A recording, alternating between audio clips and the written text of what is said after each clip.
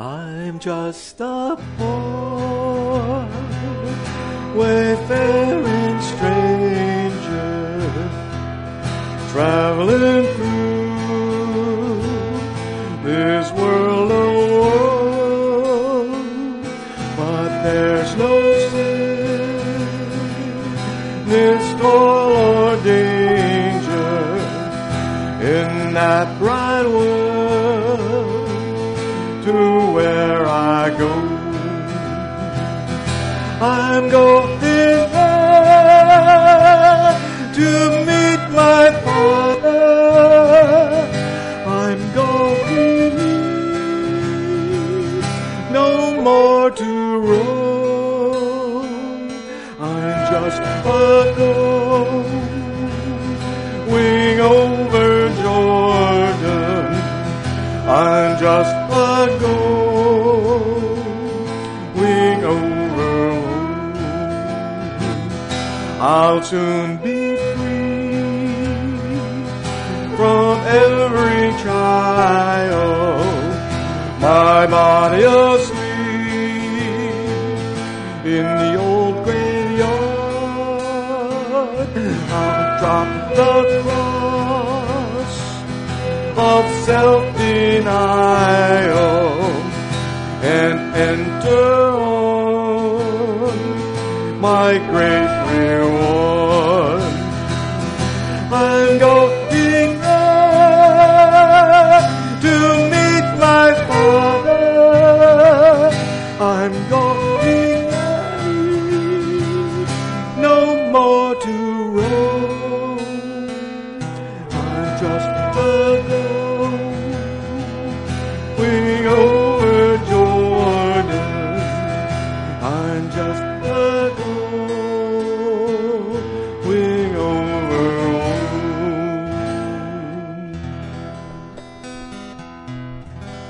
Bow for our opening prayer. Heavenly Father, God of living water, bread of life, we are thirsty for more of you, for more of your word. We are hungry for your presence. We know how true it is that only you can fill our deepest needs. Only you can fill the deep hunger in our souls. You quench our thirsty souls. You enable our voices to sing our praises for you. We ask that you fill our emptiness, that our lives may show your love. We hunger for your bread. We thirst for your water. And on this Sabbath afternoon, we bow before you. And we thank you for an oasis right here in your presence, where anyone may come and receive living water. Flow in us and through us this hour and every hour, we pray. In the name of Jesus, who loved us beyond measure and taught us these words to pray. Our Father, who art in heaven, hallowed be thy name. Thy kingdom come, thy will be done on earth as it is in heaven. Give us this day our daily bread, and forgive us our debts as we forgive our debtors. And lead us not into temptation, but deliver us from evil. For thine is the kingdom, and the power, and the glory forever. Amen. Well, you may not be surprised that today's message has a lot to do with what I've been experiencing over the last few days. It was just this week. It was Sunday when I was at the memorial service of my sister Annette's husband, Jim, in Reno. And while I was there, I was reminded how important it is to allow our faith to become the source of victory in our lives. And that faith is pleasing to God. I was reminded that we become followers of Jesus by faith alone. And I was also reminded that as followers of Jesus, God expects us to live our lives by faith alone. just not that one event in our lives when we invite Christ to be our Savior, but we are instructed to live our lives by faith. Jim's memorial service was a wonderful time. We celebrated his life, the life of a friend, life of a brother in Christ. I was challenged by the many stories I heard about Jim checking up on people who might need a little help. Did they need a ride?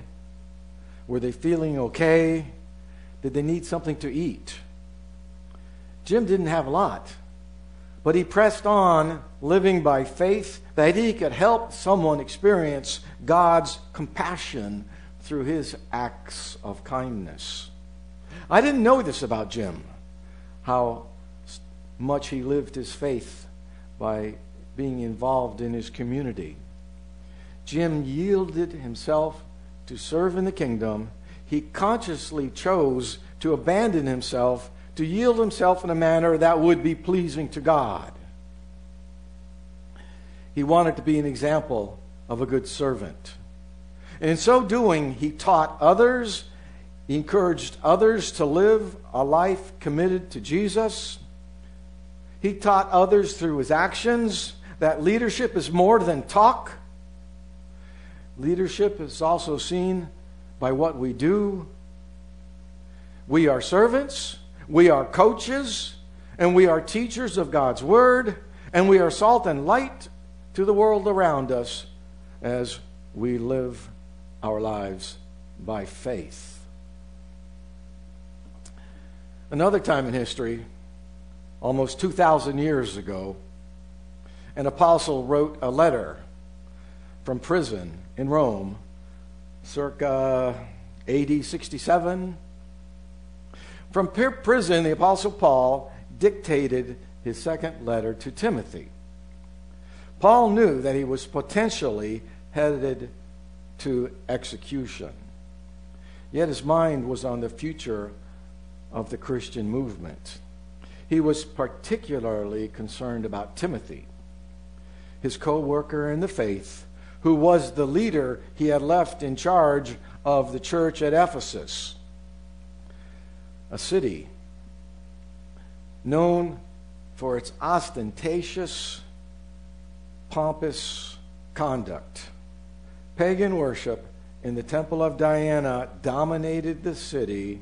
The silversmiths were making a lot of money by manufacturing idols. The city was controlled by secularism, total godlessness. Ephesus was not an easy place to be a Christian, especially if you were the leader of the church. Timothy had become a follower of Jesus when Paul visited his hometown of Lystra during his first missionary journey.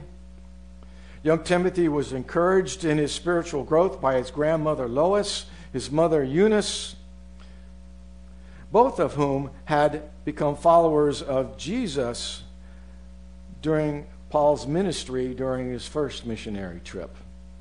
It was during his second missionary trip or journey that Paul enlisted Timothy to be a member of his missionary team. And they moved around Galatia, Macedonia, Greece, and the province of Asia, which is now pretty much the Turkey area, Greece, Turkey, that whole area, Macedonia.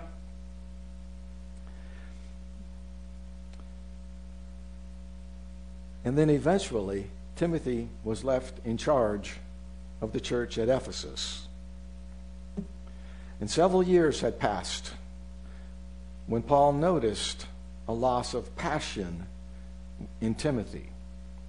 But even so, Paul could see within Timothy some smoldering embers of spiritual passion that could again be stirred and billowed into a fresh blaze. This is what Paul wrote to Timothy in chapter 1, verse 6. Therefore, I remind you to stir up the gift of God which is in you through the laying on of my hands. The gift Paul spoke of was the gift of the Holy Spirit. John the Baptist predicted that Jesus would baptize with the Holy Spirit and fire. And when Paul laid hands on Timothy and prayed for him, Timothy, a young man, a young leader, was set aflame with passion for Jesus, love for people, courage for leadership.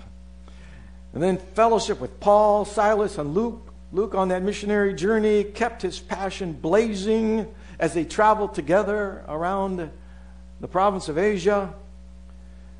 They were encouraged by the fellowship they had with one another. But now, a few years later, Timothy found himself to be a lonely leader in Ephesus. And his passion needed to be rekindled. We have a hint of what may have caused this dampening of the flame in Timothy's heart in verse 7. For God has not given us a spirit of fear, but of power and of love and of a sound mind. Fear, as used here, means timidity or caution, even cowardice, afraid to speak up your faith. This kind of fear limits us. Not only does it prevent us from attempting things that we are sure we cannot accomplish and we think we can't accomplish, but it smothers our passion. Our souls get smothered by negative teaching. Our souls get quenched by feelings of inadequacy. And instead of being intrepid, bold, we become inept, bound up in ourselves. We try to meet life's expectations using our own limited resources. And we neglect the fuel of the Holy Spirit. No, I'm not a Pentecostal. I'm a Baptist who believes strongly in the power of the Holy Spirit. But I'm not a Baptist-costal. Term I've heard. No. But I believe we should not neglect the fuel of the Holy Spirit. Our passion for Jesus dies sometimes because of life's demands. But there is always a red ember within us waiting to catch the power of God's Spirit to be billowed again into a blaze of passion. We know life has a way of getting in the way, dampening our excitement, our enthusiasm for living even. We burn out. Our energy is zapped. Our resources are depleted. Our hopes are depressed. People pressures pull us down. Problems pile up. Worries and anxiety pour cold water on our previously blazing souls. That's what Timothy was experiencing. Neglect, resistance, quench the Holy Spirit in. And then when we quench the Holy Spirit within, we limit what we can accomplish. So Paul urged Timothy to stir up the gift of God which was within him. To stir it up. The spirit of fear is the direct opposite of confidence. Excessive concern, excessive caution can bring a spirit of fear, a lack of confidence. These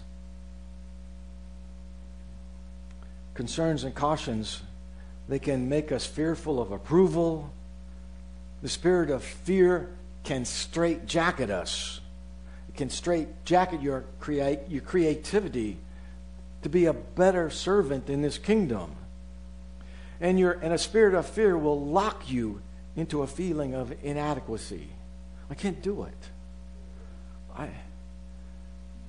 We don't want to hear that feeling from the brethren.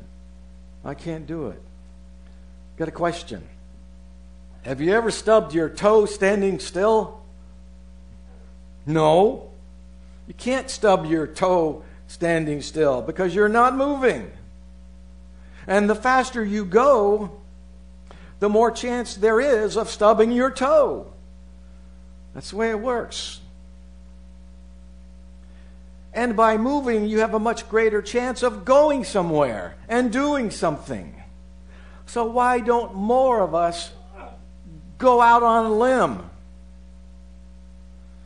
After all, that's where the fruit is. It's out on the limb.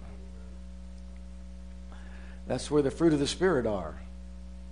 Out on the limb. Love, joy, peace, patience, kindness, goodness, faithfulness, gentleness, self-control. These fruits are given by God's Holy Spirit within the pressures of life. You will never become spiritual by sitting down and wishing to become spiritual. You become spiritual by giving the Holy Spirit something to work with. Once in a while, stubbing your toe. You must undertake something greater than what you can accomplish by yourself. But to do that, you need to get rid of your persistent, nagging spirit of fear. What's the secret of doing that? Getting rid of that spirit of fear. You may have heard me say that you were born with a God-sized hunger in your soul. Your human spirit was created to be filled with passion for the things of God. Only God's Holy Spirit can fill you with the confidence you need to do something worthwhile in His kingdom. And it's not false confidence that you need. It's authentic, Spirit-imputed confidence. The Holy Spirit helps us place our confidence under God's resourceful reliability. It's not me, it's Christ in me. As you accept bigger challenges than you ever thought you could accomplish, you will learn that God is faithful in helping you to pull them off. I'm thinking of the Edgewater Church, that beautiful church that they built over there. Oh my goodness. I'm thinking of our little church right now. I never expected to have this beautiful, quaint little church building. It's just a building, just a worship center. It wasn't us. It was God in us. Give God the praise. Begin to build up the confidence that Paul expressed. I can do things. I can do all things. Just not things. I can do all things through Christ who strengthens me. And these are the things that are within God's will for your life. You want to know God's will for your life?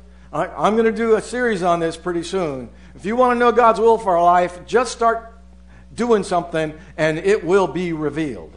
If you really want to know God's will for your life, you will know. But you got to be actively looking for it. You'll stub your toes a few times, but that's okay. God promises us that He will let His particular will for your life be made known. You already know 2/3 of God's will for your life. You got the commandments in the Bible. That fills up 1/3 of God's will for your life. He tells you what He wants you to do. Then we've got another third for your will, God's will in your life. It comes from nature. God has taught us how to live within nature. 1/3 of your will, God's will for your life, is for you to live in harmony with nature. It's obvious. You don't step over a cliff. Why? You're going to die. You're going to fall. It's God's will for your life that you don't step over that cliff. It's God's will for your life you don't step in front of a car. It's God's will for your life that you live. It's just that particular will God has for you in your life you've got to figure out. You already know 2/3. All you have to do is look for the other 1/3. And if you're serious about it, you will know. Stay tuned. But let me tell you, it's one thing to know what you are called to do. It's quite another thing to attempt it. After telling Timothy that God did not give him a spirit of fear, Paul then explained what Timothy was given. God gave Timothy power, love, and a sound mind. Jesus promised power to live life to the fullest. He assured his disciples of this. He said, "You shall receive power when the Holy Spirit has come upon you." And that happened at Pentecost. And since then, the power that fuels us to live passionately has been the Holy Spirit. The Holy Spirit gives us power to do what Jesus called us to do, to love, to forgive, to share his faith, to share our faith, I should say, our faith, to endure the pressures of life, to battle for injustice, to help the poor, to give to those in need. The Holy Spirit whispers to our human spirit, whatever our human spirit really is. We don't know. The Holy Spirit reminds us the message of Jesus that helps us to live in a way pleasing to God. The Holy Spirit enables us to do exceedingly abundantly above all that we ask or think, according to the power that works within us. That's what Paul told us. He closed out chapter 3 of Ephesians chapter 3. We live exceedingly abundant lives according to the power that works in us. The power that works in us is the Holy Spirit. It's Holy Spirit power moving within us in perfect harmony with the Father and our Savior, Messiah Jesus. That power is inexhaustible. It's a wonderful blessing to realize this truth. It's an inexhaustible well. Whenever you sense the need for fresh fuel to power your life, to power your passion for Jesus, the Holy Spirit will be there to replenish you with power you could never produce on your own. That power has a purpose. God has not given us a spirit of fear, but of power and of love. The Holy Spirit can make you into a person glowing with radiant love. A very different type of love than what masquerades for love in our culture these days. Too often, our culture promotes a distorted love. It's a love that promotes, as our brother was speaking earlier, it's a distorted love that promotes selfishness, promotes control. In our culture, people often withhold love to gain power in a relationship. Just think about it for a second. It happens all the time. In marriage, one spouse shuts down, leaving the other to wonder what he or she did wrong. The one who shuts down discovers they hold control. The problem is that this can become a bad habit. Stingy love makes for a very bad marriage. Parents, they often try to control their child's behavior by withdrawing love. Sometimes children rule the family. Ungrateful behavior. They only express their love when mom and dad gives them what they want. And forgive me if I ever display an attitude of anger towards any of you. I know it happens. As a pastor, I should always communicate a contagious delight for all of you. my flock here in Dunedin, Florida. It extends to amazing places around this world. I marvel. I marvel. And it all begins with the Holy Spirit within us. The Holy Spirit within us helps us live a life that honors the new commandment that Jesus gave us. And what commandment is that? Some people like to call it the 11th commandment. Lord knows what the 11th commandment is.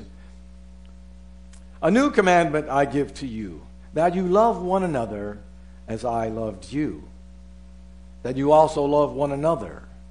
By this all will know that you are my disciples, if you have love for one another. We are called to be supernaturally empowered people who express love that is honest and healing. The power of the Holy Spirit enables us to radiate the love of Jesus as Jesus defined it. That's not us on our own. That's Holy Spirit power within us making it happen. First, the Holy Spirit enables your faith to believe in Jesus as Lord and Savior in your life. Then the Holy Spirit empowers you to do what Jesus calls you to do. And it gets even better. The Holy Spirit then imbues you with an attitude of love far beyond your human ability. It's not me. It's Christ in me. What is the first fruit on the list of the Holy Spirit, of the Holy Spirit fruits? Love is the primary fruit of the Spirit.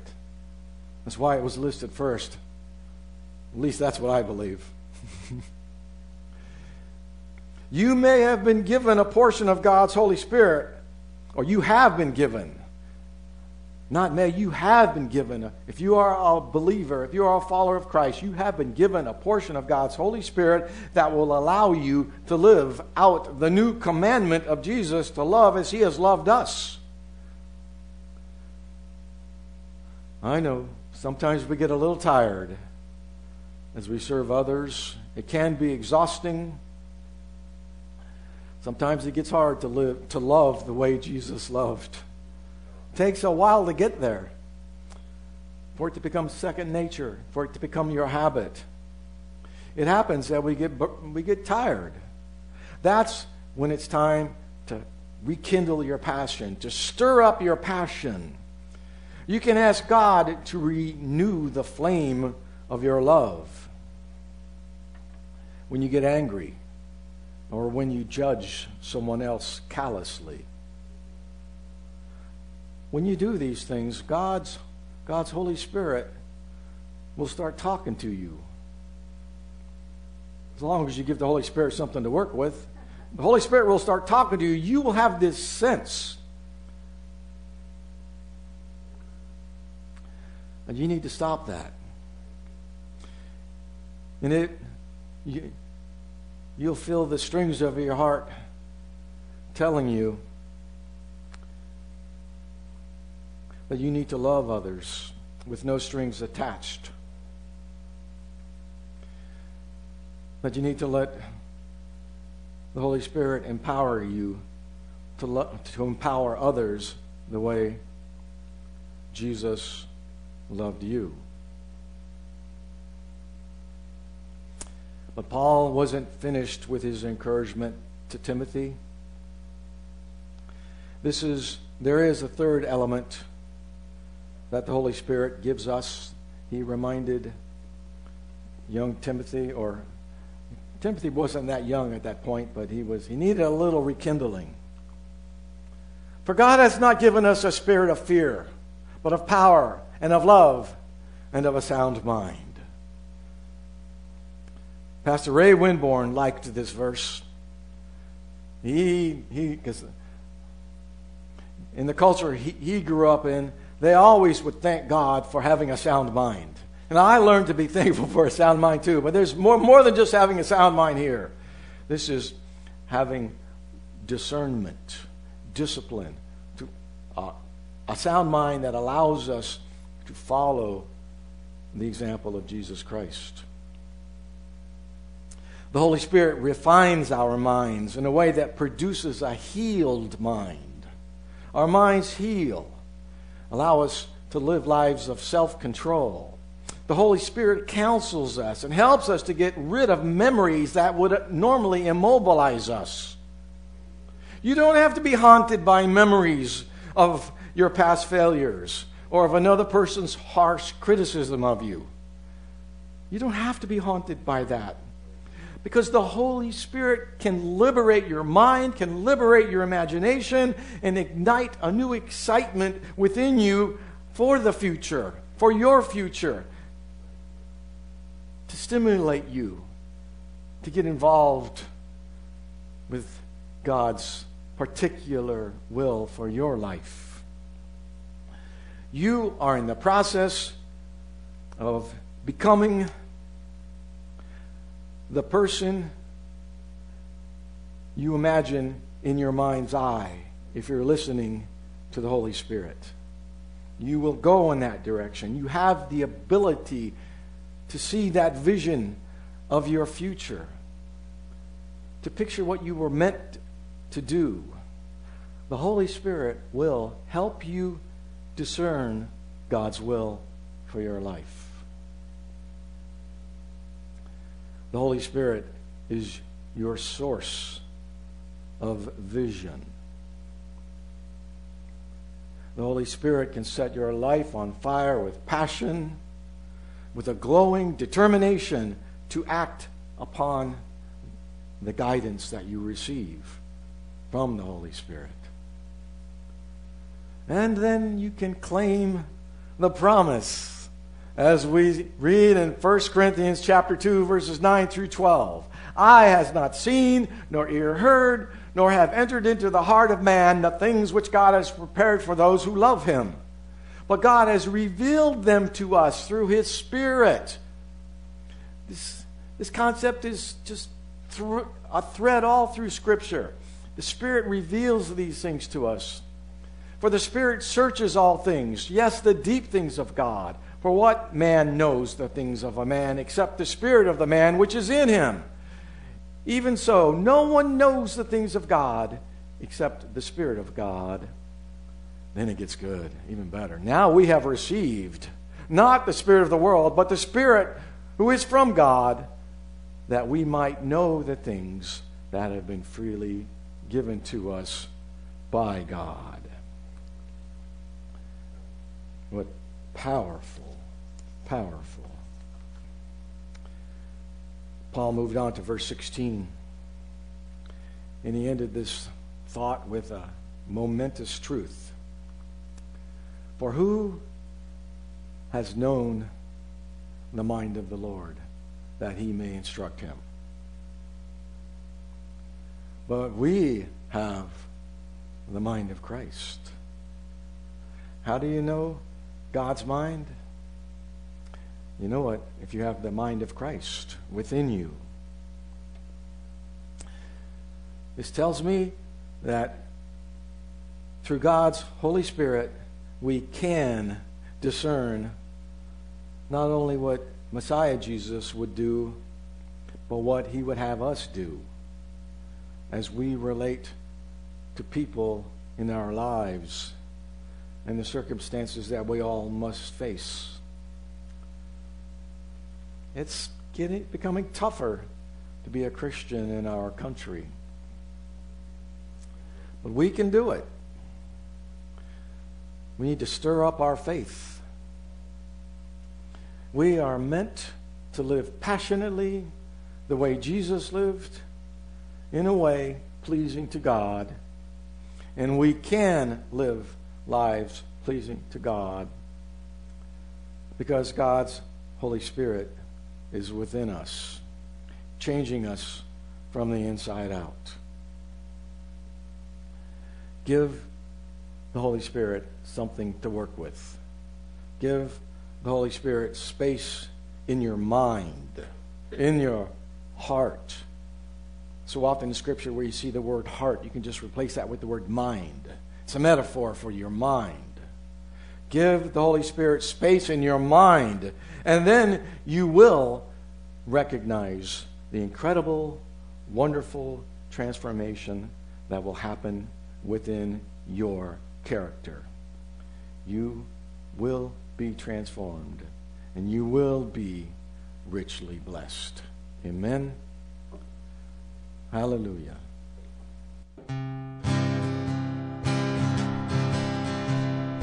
My